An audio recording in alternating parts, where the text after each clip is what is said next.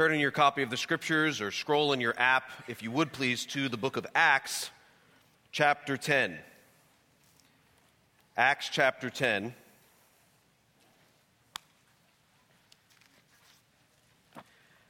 And I'm going to read beginning in verse 1 and would ask that if you're physically able, would you please stand in honor of the reading of God's holy word and follow along as I read the entirety of Acts chapter 10. I would suggest shifting your weight from one leg to another. Let's all do this together. Acts chapter 10, beginning in verse 1. This is what the word of God says. At Caesarea, there was a man named Cornelius, a centurion of what was known as the Italian cohort, a devout man who feared God with all his household, gave alms generously to the people, and prayed continually to God. About the 9th hour of the day, he saw clearly in a vision an angel of God come in and say to him, "Cornelius." And he stared at him in terror and said, "What is it, Lord?" And he said to him, "Your prayers and your alms have ascended as a memorial before God. And now send men to Joppa and bring one Simon who is called Peter. He is lodging with one Simon, a tanner, whose house is by the sea." When the angel who spoke to him had departed, he called 2 of his servants and a devout soldier from among those who attended him. And having related everything to them, he sent them to Joppa. Verse 9. The next day, as they were on their journey and approaching the city, Peter went up on the housetop about the 6th hour to pray, and he became hungry and wanted something to eat. But while they were preparing it, he fell into a trance and saw the heavens opened and something like a great sheet descending, being let down by its 4 corners upon the earth, and in it were all kinds of animals and reptiles and birds of the air. And there came a voice to him, "Rise, Peter, kill and eat." And Peter said, "By no means, Lord, for I've never eaten anything that is common or unclean." And the voice came to him a second time, "What God has made clean, do not call common."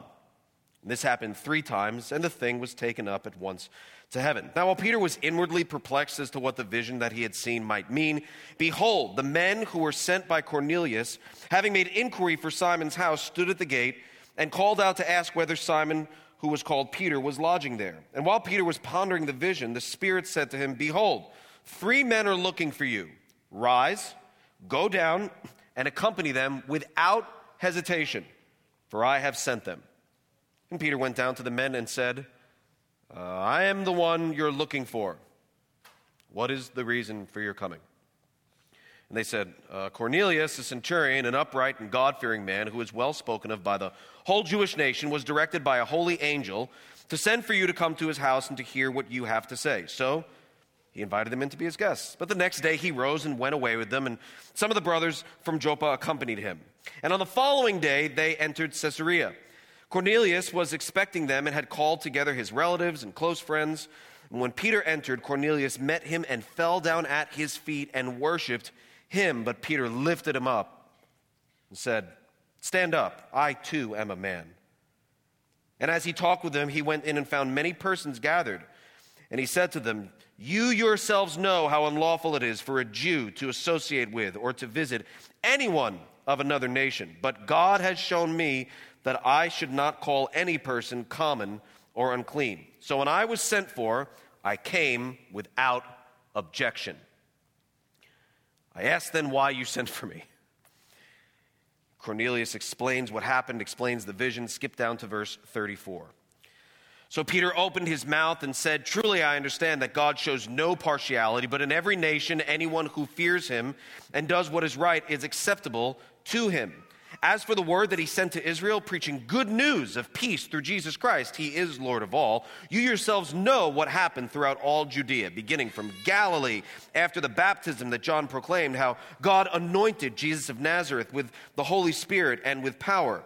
He went about doing good and healing all who were oppressed by the devil, for God was with him. And we are witnesses of all that he did, both in the country of the Jews and in Jerusalem. They put him to death by hanging him on a tree, but God raised him on the 3rd day and made him to appear, not to all the people, but to us who had been chosen by God as witnesses, who ate and drank with him after he rose from the dead. And he commanded us to preach to the people and to testify that he is the one appointed by God to be judge of the living and the dead. To him all the prophets bear witness that everyone who believes in him receives forgiveness of sins through his name. And while Peter was still saying these things, the Holy Spirit fell on all who heard the word. And the believers from the circumcised who had come with Peter were amazed because the gift of the Holy Spirit was poured out even on the Gentiles. For they were hearing them speaking in tongues and extolling God. Then Peter declared, "Can anyone withhold water for baptizing these people who have received the Holy Spirit just as we have?"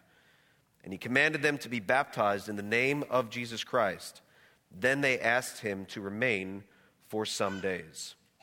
The word of the Lord. You may be seated. As we continue to spend our time in this Acts sermon series, in the book of Acts, one thing is crystal clear, that the only thing constant is change. Acts is a transitional book in which Luke accounts through historical narrative the many things God is doing in and through the apostles as the gospel spreads. The church is built and the New Testament canon is written. It's hard to overstate the transitional nature of the book. So much of what we read is explaining to us the transition of the Old Covenant to the New Covenant, which the writer of Hebrews describes as not only new, but better. Throughout the Old Testament, the primary function, for example, of the Holy Spirit was more of an external anointing of God's people and a filling or a visiting, if you will, when they were in need of the manifest presence of God. But in Acts 2, the Holy Spirit comes to live, to dwell, to not visit, but to make his dwelling place, his home, to abide in the hearts of believers. He makes his home with us and empowers us from within. Out with the old, in with the new. In Acts chapter 8, you'll remember that Philip proclaims the gospel in Samaria, and the Holy Spirit comes upon the Samaritans. This is another huge transition, as not just Jews, but Samaritans as well were given access to the hope of the gospel. That same Philip preached the gospel to an Ethiopian eunuch. This Ethiopian would have never been someone that Philip would have associated with, since he was not only a Gentile, but a mutilated Gentile. But the Holy Spirit tells him to go to the Ethiopian, go to that chariot, and he does. And the Ethiopian is reading from the prophet Isaiah, and Philip is able to explain what he's reading. The Ethiopian hears the gospel, is saved, is baptized, and he goes back to his homeland as a new believer. Out with the old, in with the new. What's happening is, slowly but surely, the wall of separation that would separate Jew from Gentile is being chiseled away at. Each of these events and many others serves to put another dent, another crack, another destructive blow into the barrier that existed between the Jews and everyone else. Last week, we looked at Paul's conversion in Acts chapter 9. What a reminder to us of the life-giving, life-changing power of the gospel at work in Saul and at work in the hearts of people like you and like me. Saul was a first-century terrorist. That's what he was. He killed Christians, believed he was being zealous for God. And that man becomes one of the greatest heroes of the faith, and he has given a love for the very Christ he persecuted. At the end of chapter 9, though, we didn't have time to look at it last week, we find the apostle, not Paul, but Peter. And he traveled to a city named Joppa, where he was presented with a woman named Tabitha, and in the Greek, her name is Dorcas. That's rough. We'll call her Tabitha. She had died, and Peter is called to the scene. He prays, he calls her to rise, and she is, by God's grace, restored to life. So take a look just before the text that we were looking at. Look at Acts chapter 9 and verse 40. But Peter put them all outside and knelt down and prayed. And turning to the body, that's Tabitha's body, he said, "Tabitha, arise." And she opened her eyes, and when she saw Peter, she sat up. And he gave her his hand and raised her up. Then calling the saints and widows, he presented her alive. And it became known throughout all Joppa, and many believed in the Lord. But look at verse 43. And he stayed in Joppa for many days with one Simon, a tanner.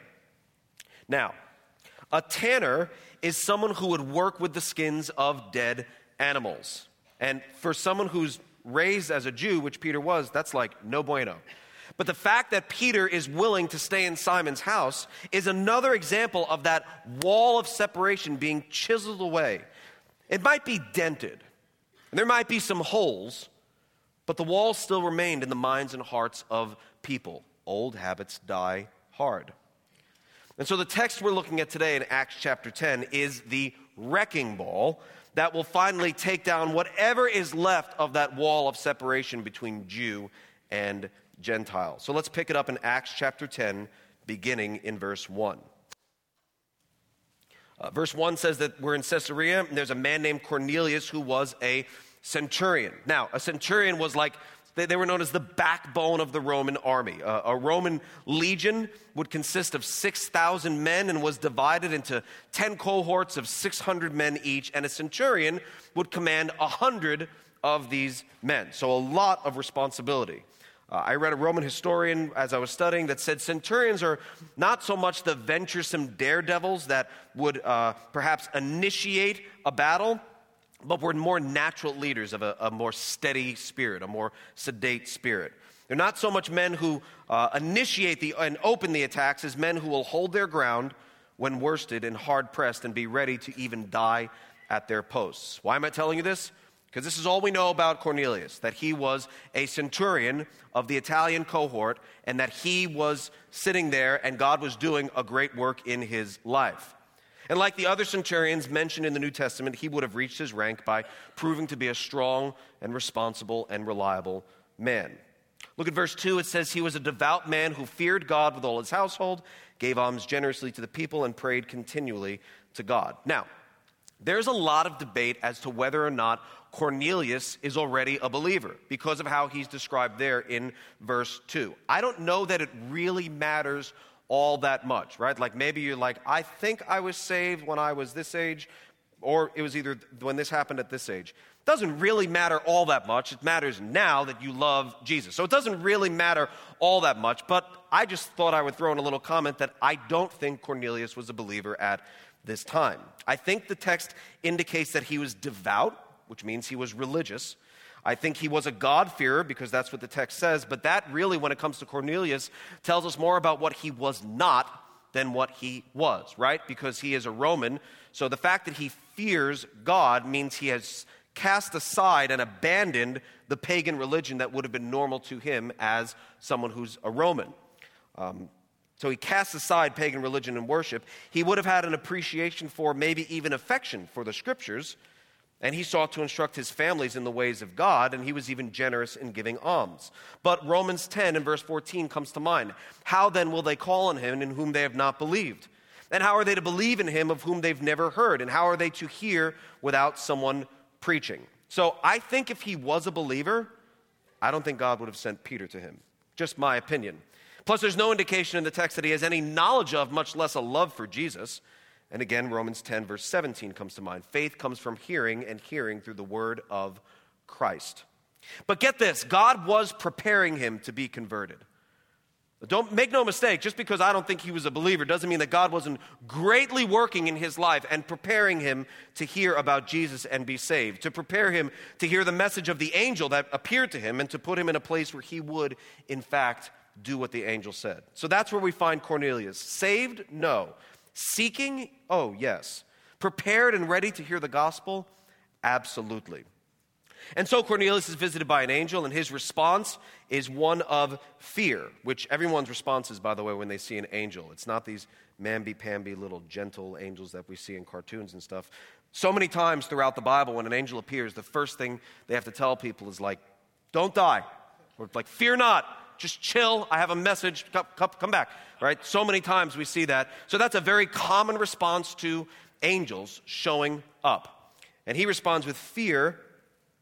And the angel tells him to send men to Joppa to get Peter and bring him back to his house. And he does. So he sends 3 guys, 2 servants and a soldier, to Joppa to find Peter. Now, meanwhile, verse 9, God is also preparing Peter's heart. Now, sometimes it's helpful for you to find yourself in the story. I encourage people to do that a lot, especially when reading through narrative portions of Scripture. I don't know about you, but I can really relate to Peter. First of all, I like his name. Second of all, just the things that he wrestles with, it's like I'm so glad to hear somebody who wrestles in this way, who even has flaws in the way that he has flaws, and God still uses him to do great things. So take a look at verse 9. The next day, as they were already on their way, Cornelius had sent his delegation to the city. Peter was up on the rooftop about the 6th hour to pray. And so the Jewish day started at 6 a.m. This is the 6th hour. 6 plus 6 is 12, right. Expected more of you would know that, but it's good. You're fine. Fort Thomas, they typically just shout it right out, but it's a better school district. So it's about high noon. 6 plus 6 is 12. That's the scene that we're come back. That's the scene that we're finding ourselves in. It's high noon. Peter has gone upon the rooftop to pray, and all of a sudden he is hungry.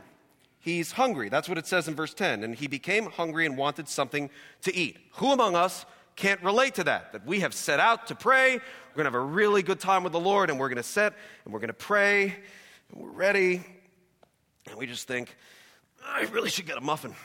And it's just set the prayer aside for a minute, go get a little snack. We know Peter left the rooftop. Why? Because it says what? It says, while they were preparing it, that's verse 10. So he didn't text them. So he went downstairs, said, you guys have anything to eat?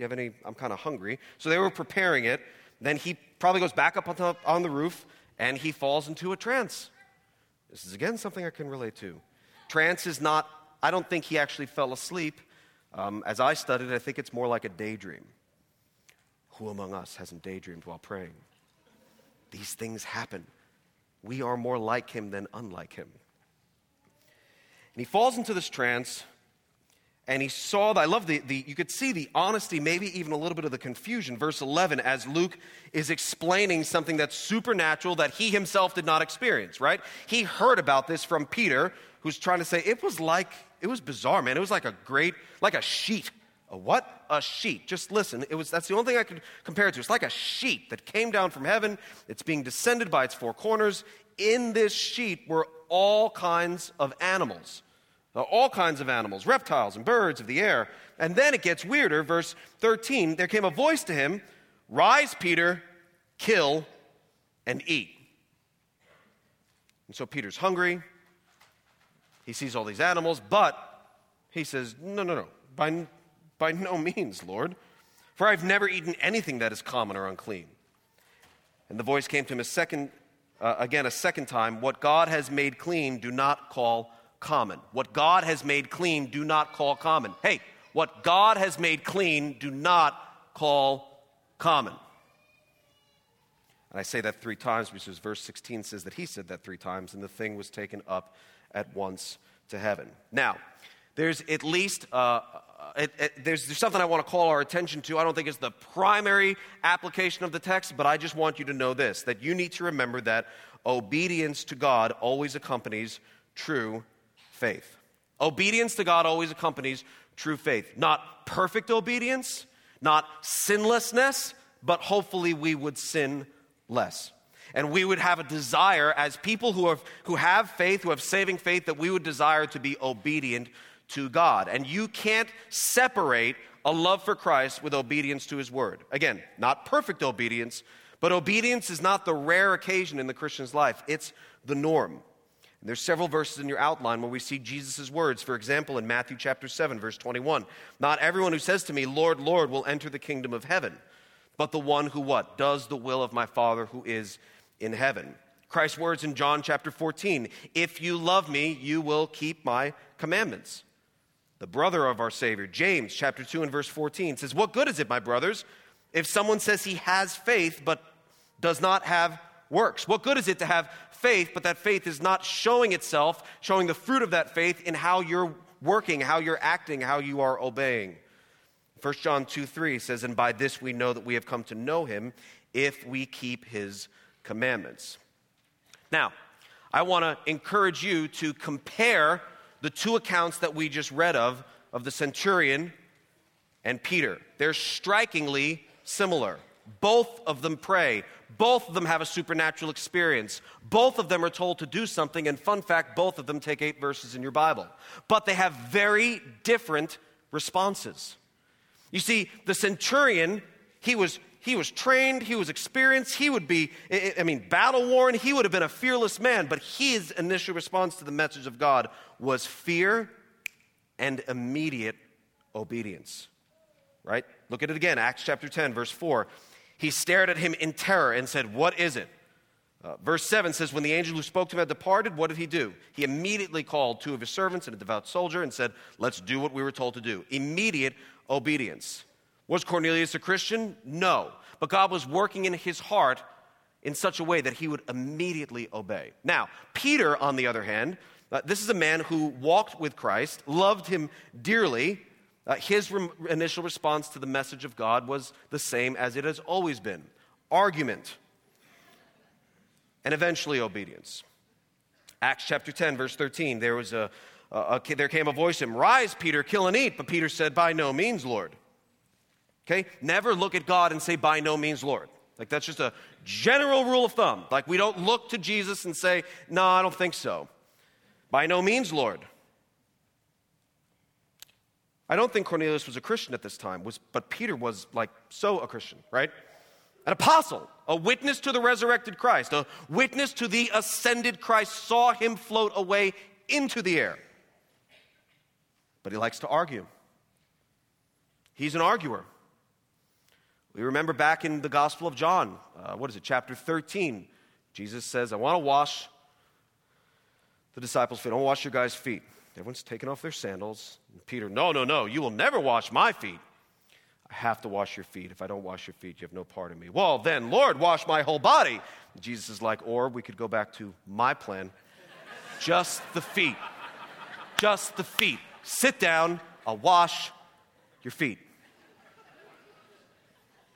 He likes to argue. "You're going to deny me 3 times before the rooster goes cock-a-doodle-doo." "No, not me, Lord." Sure enough, he does that. Jesus is explaining he has to go to the cross. Peter says, I'll never let that happen." That's when Jesus says, "Okay, I'm going to call you Satan now and ask you to get behind me." Jesus is arrested like he's supposed to be, like he said he would be. What does Peter do? Takes out a sword, cuts off a guy's ear. Poor Jesus, he's just been arrested. He's got to now heal. Oh, gosh. Heals his ear. "Would you stop?" This is Peter. He's an arguer. But he eventually obeys. What about you? I will assume, if you are a Christian, according to the texts that we just read, those several texts throughout the Gospels and other books, I will assume that if you're a Christian, you're obedient. That doesn't mean you're perfect. Nobody's perfect. But you desire to obey. What I want to know is, do you obey immediately, or do you obey eventually? What's your turnaround time when it comes to the Lord laying something on your heart, the Lord showing you something from His Word? Do you obey immediately, or do you obey eventually? Even the most seasoned Christians will find themselves in need to change their motives, adjust their thoughts, rearrange their lifestyles and actions for God's glory and for the good of others. And the longer Christians have walked with the Lord, the more we've seen His faithfulness time and time again. The more time we've acquainted ourselves with His ways, His mercy, the more times He's walked with us through valley after valley after valley, the faster we should obey. The faster we should want to be pleasing to our Lord and Savior, Jesus Christ. Hasn't God done enough for us that we would want to obey immediately?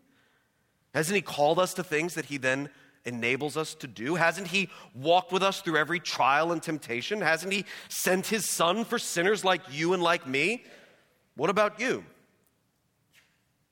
Do you immediately obey, or do you eventually obey? Can you look back upon your life, however long you've been walking with the Lord, and say, I obey faster now? Not out of fear, out of wisdom, out of experience. I obey faster now because God has been so good to me. I've never obeyed Him and regretted it. Do you obey immediately or eventually? I think that's something that's worth considering as we look at our text today. But let's get back to the text, and let's talk a little bit about Old Testament dietary laws for a minute. What is Peter taught? I've never eaten anything common or unclean. Well, I can't get into it all, but a little bit we can talk about it. In the Old Testament, primarily Leviticus 11, God laid out dietary laws for the Israelites, prohibitions against eating certain foods, pork, shrimp, shellfish, many types of seafoods, lots of bugs, scavenger birds, and various other animals. Now, some people look at God's Old Testament dietary laws and say God put those into place for the health and well-being of his people. After all, it's just never good to eat a scavenger animal. So God's helping these people to eat things that are healthy, that are good, that would cause them to be healthier and live happier lives. And that is, if that's the case, that's incidental at best, but that's completely foreign to the pages of Scripture. You need to know that God's primary concern for his people was not just their physical well-being. Like, he's not putting together a diet for them to make sure that they live their best life now. You know, with Whole30, this is Holy 30. No, that's not what this is. He's putting together a dietary restrictions for the main reason that he wants his people to be separate, to be holy, to be separated from the Gentiles. That's the reason that he puts these dietary restrictions into place. Because think about it. Food separates people. Even today, food separates people. Some people have dietary restrictions, have to think twice about whether or not they're going to be able to go someplace, or have to prepare food especially because they want to accommodate their guests because they understand that their guests have to eat a certain way. But if that knowledge isn't known, food can separate people. Sometimes it's not dietary restrictions. It could be dietary preferences. I remember recently our family went to the Kenwood Mall. We never go to malls, but we went to the Kenwood Mall because we had some family visiting us, and there's a Disney store there. They don't have a Disney store. They wanted to go to a Disney store. Great. Go to the Kenwood Mall. That's great. So we're walking through the mall. We actually had a really, really great time. Like, we're looking in different stores and just hanging out. It was during that really, really hot period that we had over the summer, so it was just great to be inside in air conditioning. We were having a good time. We're all walking together in and out of these stores. Ooh, what do you think of that? Oh, that's pretty. Imagine that. Then we finally, if you're familiar with Kenwood, we get to the food court, and it's on the lower level. So we're descending down into the food court, and it's like, oh, all these food options. We get off the escalator, and all of a sudden, what happens? This once united, fun-loving, glad-to-be-together family. I want Chick-fil-A. No, I want Chipotle. No, why can't we get Chinese? I got the Chinese. I wouldn't get the Chinese. I want this. I want that. I want that. I want to get pizza. And what happens? Well, a couple of people go over and get some Chick-fil-A. Some people get some Chipotle. Some people get some Chinese. Some people get, I don't know, whatever else. Some people get pizza. Food separates people. Food is a great separator of people. The dietary restrictions in the Old Testament were there for the benefit of the people, but not primarily for their health, but because God wanted them to be holy, separated from the Gentiles. So he was being kind to them. So if you were ever tempted to go hang out with the Amalekites because they seemed kind of cool, you could only do so for so long. Why? Because eventually you got to eat. And if you read through the dietary restrictions, it's not just don't do this, don't do that. The way the Lord words it several times, these things are detestable to you. You would when you saw these foods. So it's not like, wow, I really want to do that. So they would have been brought up to not just not eat these things, but to despise these things. Like, they're detestable to you. And so God, in his kindness and his mercy, sets it up so that the intermingling of Jew and Gentile would be rather hard to do in a very practical way, because you simply got to eat. And so Jews ate with Jews and ate the Lord, the food prescribed. The food, they didn't eat the Lord. They did not eat the Lord. Don't tweet that. Jews ate with Jews and ate the food that the Lord prescribed for them, and Gentiles ate everything else. So remember how God was preparing Cornelius? He's also preparing Peter to go do something he would have never, ever done. Enter the house of a pagan Roman centurion to share Jesus with him. Pick it up in verse 17 of Acts 10. So Peter just had this vision. Verse 17 says, now while Peter was inwardly perplexed for he couldn't understand what this vision might mean, behold, the men who were sent by Cornelius, God's perfect timing, having made inquiry for Simon's house. Can you tell me which one is Simon's house? I'm looking for Simon the tanner. Not even, what is he? Is it that? Oh, on the left? Okay. So they've made inquiry to find Simon the tanner's house. Verse 18, called out to ask whether Simon, who was called Peter, was lodging there.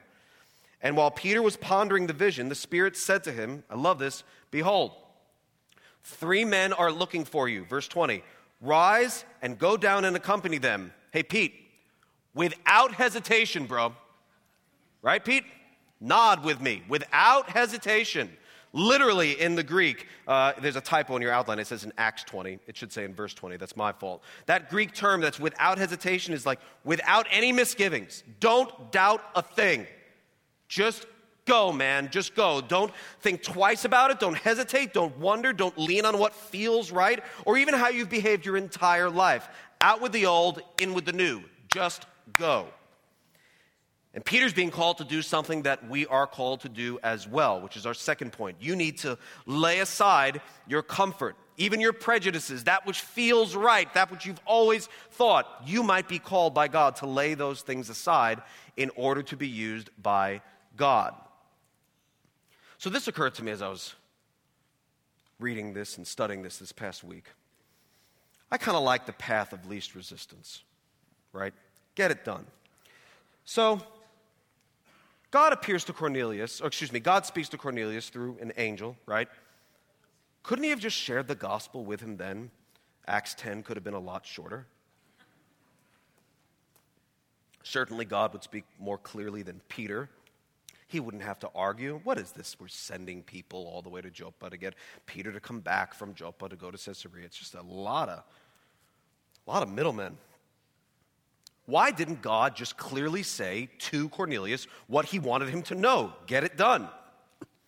Because that might be more efficient, but that's clearly not all God had in mind. God wanted to change Peter through this process too. He wanted to help him lay aside his old ways, take him out of his comfort zone, chip away at whatever old ways of thinking, whatever prejudices, whatever ways he would have looked down upon people. God wanted to take those things which would have been laid up in his heart, laid up in his mind, and use him for his glory to spread the gospel.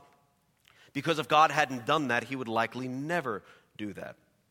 I mean, look at how he responded just in a vision to God, from God himself about food. No, I think you got the wrong guy. By no means, Lord. And so God wants to change his heart, to take him out of where he feels comfortable, to help him to lay aside the ways that he's been thinking for virtually his whole life, so he could use him to do mighty things. Question: is there a person or a group of persons you tend to look down on? For whatever reason. A person or people group that you tend to look down on. And so for God to reach them, you won't thwart God's plan. You won't stand in his way. Don't worry, you're not that big of a deal. But in order for God to reach them, he's going to have to work around you because, quite frankly, he just can't work through you.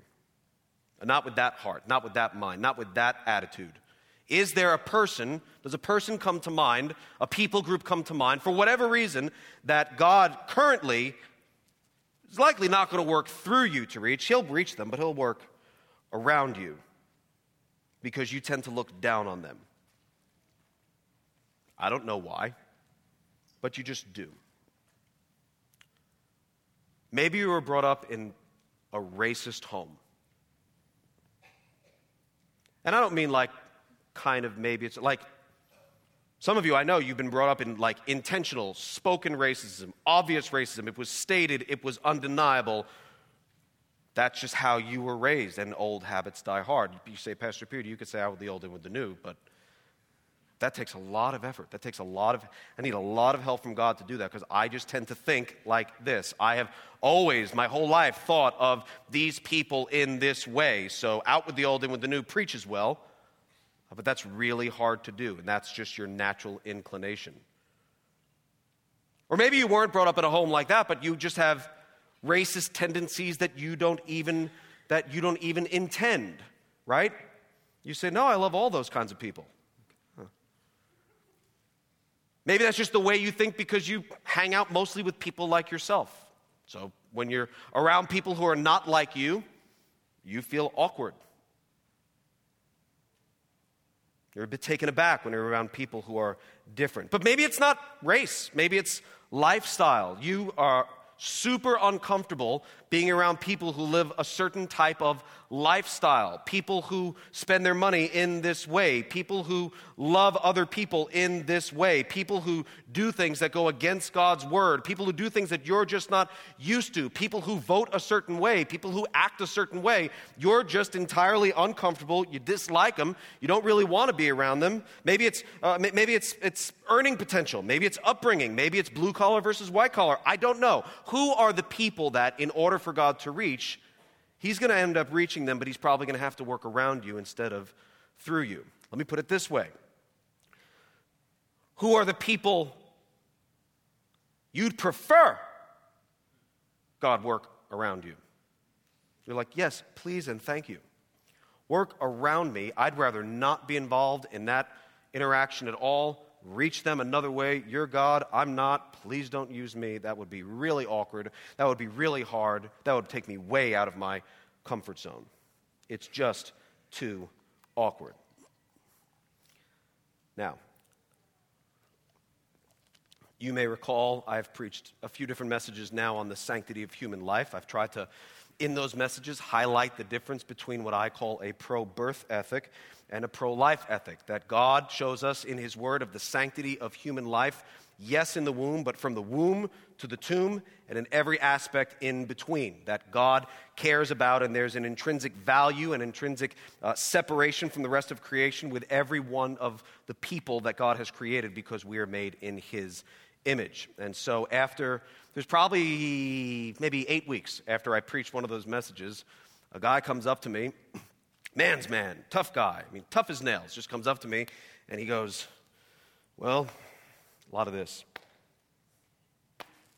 Well, I heard your sermon online. And I'm like, oh boy, I don't know which way this is going. I'm just kind of bracing myself for impact. He goes, I listened to it online and, well, the other day I was walking downtown.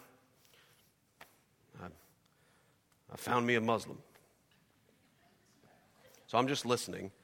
I'm thinking, you found you a Muslim? What does that even, okay, found me a Muslim, okay?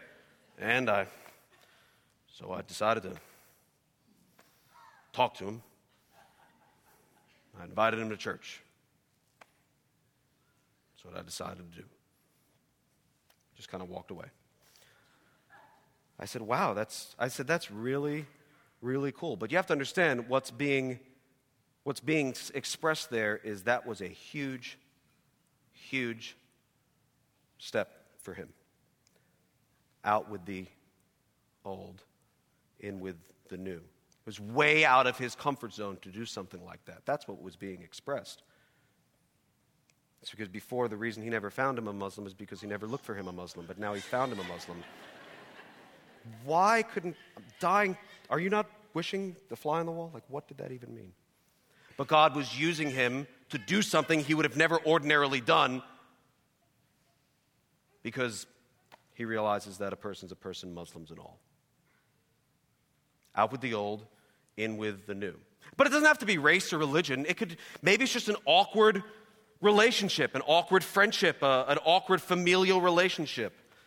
You will recall perhaps that my parents divorced when I was rather young, and my mom was not a Christian, my dad was not a Christian, and of course my mom was just laid low.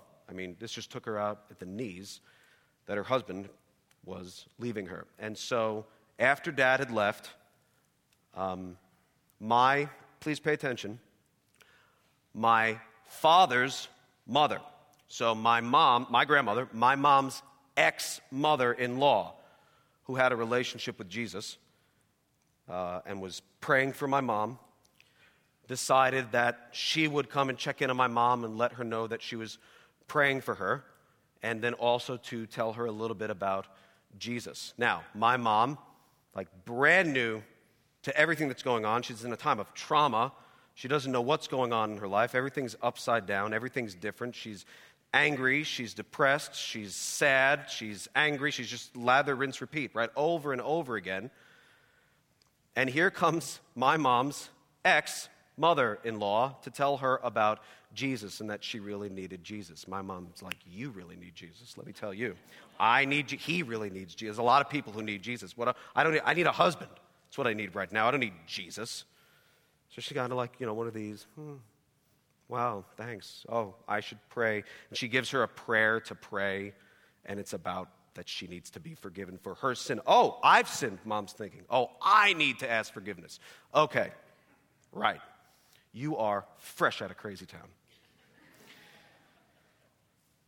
And so I texted my mom earlier this week. I said this: what role would you say Grandma LaRufa played in your salvation? And she said, huge role. She definitely prayed for me to rely on Jesus for comfort after Daddy moved out. She prayed with me. She also gave me prayer from a page in a prayer book to read and pray. When I actually read it at home, I was upset because it was basically a sinner's prayer, asking the Lord for forgiveness and submitting to Him. I was upset because I was focusing on Daddy leaving me and didn't understand why I was expected to ask for forgiveness. After time, and especially after hearing the gospel, I understood the prayer and realized it was exactly what I needed to pray. I said, I'm mentioning it in my sermon on Sunday, and then with this emoji. Like, not the smile, the like. And she said, sweet. And she said, you never really know whose prayers are being answered when the Lord saves you. And then she said, by the way, please let me know about me possibly visiting over Columbus Day weekend. I see some amazing fairs. They probably won't last. Friday, October 11th, Tuesday, okay. Mom, what if the Lord laid that on Grandma's heart and Grandma was like, by no means. There are billions of people in the world. Not me. Get yourself another girl. But she went, stepped out of her comfort zone, and shared Jesus with my mom. I don't know if it's a neighbor, a coworker, a classmate, a roommate, a spouse, a child. The word of God to Peter is the word of God to us as well. What God has made clean, do not call common. When Jesus died, so did the ceremonies and the restrictions. Gone. The dividing lines are gone. There's no more clean and unclean. There's just food. And there's no more Jew and Gentile. There's just saved and lost. There's anyone who's a Christian or anyone who's not a Christian. And the ground is level. It's a level playing field at the foot of the cross, because how many have sinned and fallen short of the glory of God? Most? Some? No, what? All have sinned and fallen short of the glory of God. And so that's how we're to view people. People who know Christ and people who don't know Christ. People who love Jesus and people who don't love Jesus. People who are on their way to heaven and people who will go to hell. But there's no more Jew and Gentile specifically in the church, because they're one in Christ. Galatians 3:28 and following. There is neither Jew nor Greek. There is neither slave nor free. There is no male and female, for you are all one in Christ Jesus. That doesn't mean if you're Greek, you're not really Greek. Sure, you're Greek. He's just saying it doesn't amount to anything. Whether you're male or female, that's fine. You are that, but that's not important right now. We are one in Jesus Christ. And if you are Christ, then you are Abraham's offspring, heirs according to the promise. And quite frankly, nothing defeats racism, all the phobias, all the isms. Nothing defeats those dividing lines and those barriers like the gospel of Jesus Christ. Nothing. There's no amount of do-goodness that we could promise. There's no amount of trying to be more tolerant, trying to be more accepting. Jesus is the one who unites all people into two groups: those who know him, those who don't know him. And that's the change that God is doing in Peter's heart, to see Cornelius as a fellow man, not unlike himself before he came to know Christ. And so pick it up at verse 21. Peter goes down to go down without hesitation. Just go, man, go. So verse 21, Peter went down to the men and said, I'm so awkward. I am the one you were looking for. What is the reason you're here, right? I know that I'm the one you're looking for. I don't really know why you're looking for me. Please be gentle. Like, I don't know what you're doing here. Verse 22, they said, Cornelius, a centurion, an upright and God-fearing man, who's spoken well by the whole Jewish nation. In reality, like, we come in peace. Please don't you be mad at us. This is a very awkward interaction. He was directed by an angel to send for you to come to his house and to hear what you have to say. So he invited them in to be his guests, right? It's like, we can make more snacks. They're already making me a snack. Come on in. The next day, he rose up and went away with them, and some of the brothers from Joppa accompanied him, right? We're like, yeah, probably should go with Peter because he's walking away with 3 strangers. They're Romans, and he doesn't really know why. Let's go with Peter. Let's try to help him. On the following day, they entered Caesarea. Cornelius was expecting them. What did he do? He had called together his family, he called together his close friends. And when Peter entered, Cornelius met him and fell down at his feet and worshiped him. But Peter lifted him up, saying, stand up. I'm not God. That's not what he says. He says, stand up. I what? I too am a man. That's a huge statement because he's saying, bro, we're the same. Stand up. I'm no different. I too am a man. And here's Peter being used by God to speak to Cornelius in Caesarea, the same place that Peter said, I believe you are the Messiah, the Son of the living God. And now he's here to tell Cornelius about Jesus the Christ, the Messiah, the Son of the living God.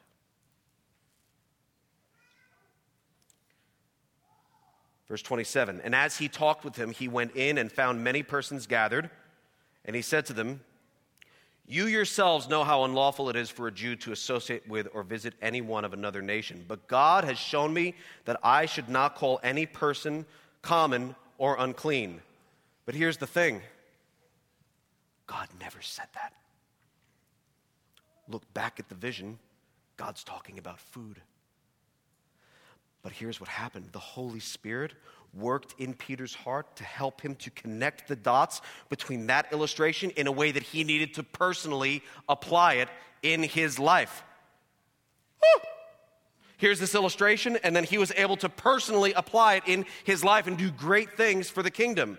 That's the Holy Spirit doing what he does, helping to connect the dots for Peter in a way that Peter couldn't do on his own, and helping to apply the word to his specific situation.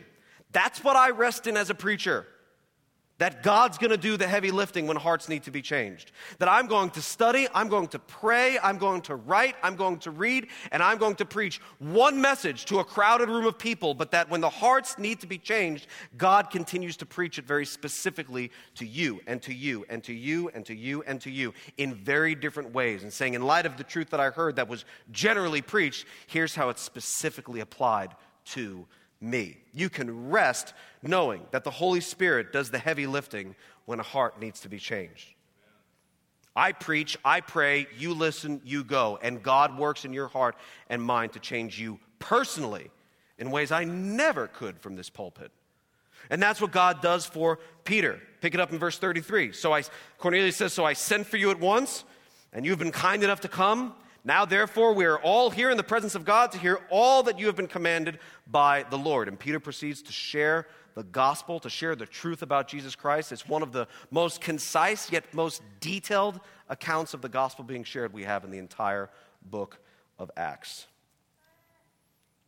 Verse 42, and he commanded us to preach to the people and to testify that he is the one appointed by God to be judge of the living and the dead. To him all the prophets bear witness that everyone who believes in him receives forgiveness of sins through his name. Look at verse 44. While Peter was still saying these things,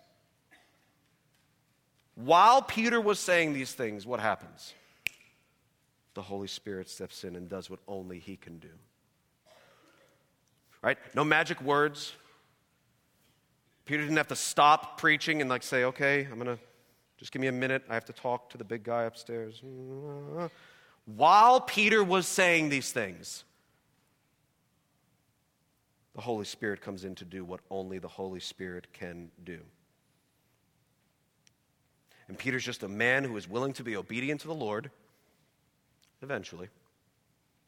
Willing to lay aside his preconceived notions of people, willing to step way out of his comfort zone and tell them about Jesus. And while he was still speaking, God steps in and does what only he can do. Changes hearts, changes minds, changes lives. You know, earlier in the book of Acts, Acts chapter 4, we read a very important truth earlier in our series, and that is there is salvation in no one else, for there is no other name under heaven given among men by which we must be saved. What about you? You have a Holy Spirit that does the heavy lifting to change hearts and minds, even yours. Even mine. You have a Savior who has proven himself to be faithful, that he saves people even to the uttermost, even people like you and like me, who died on the cross and was buried and rose again on the third day and is ascended to heaven and is seated at the right hand of the Father and is coming again to judge the quick and the dead. What about you? Is God calling you to think differently about how you use your time with people, or about how you use your time avoiding a certain person who needs to know the love of Christ? What is God calling you to do as you think through this transition, this change, this wrecking ball, knocking down this final wall? What wall is there in your life between a person, even if it's a hypothetical group of people, just the people that you just can't stand, that you look down upon? What would God have you change as he calls you to consider out with the old, in with the new? Father in heaven, we come before you grateful for our Savior, grateful for Christ the Word, grateful for the Word of God that is living and active and sharper than any two-edged sword, that is able to discern our thoughts, our feelings, our motives way better than we are. And Lord, we pray that you would do what you did that we just read about in Acts chapter 10. Holy Spirit, come upon us and fill us and apply the Word of God in a very, very, very specific way. Show us where we need to change. You are kind and gracious, slow to anger, and abounding in mercy. Show us what we need to change so that we might be more like you, less like ourselves, and that you might be pleased to work through us for the glory of your great name. Amen.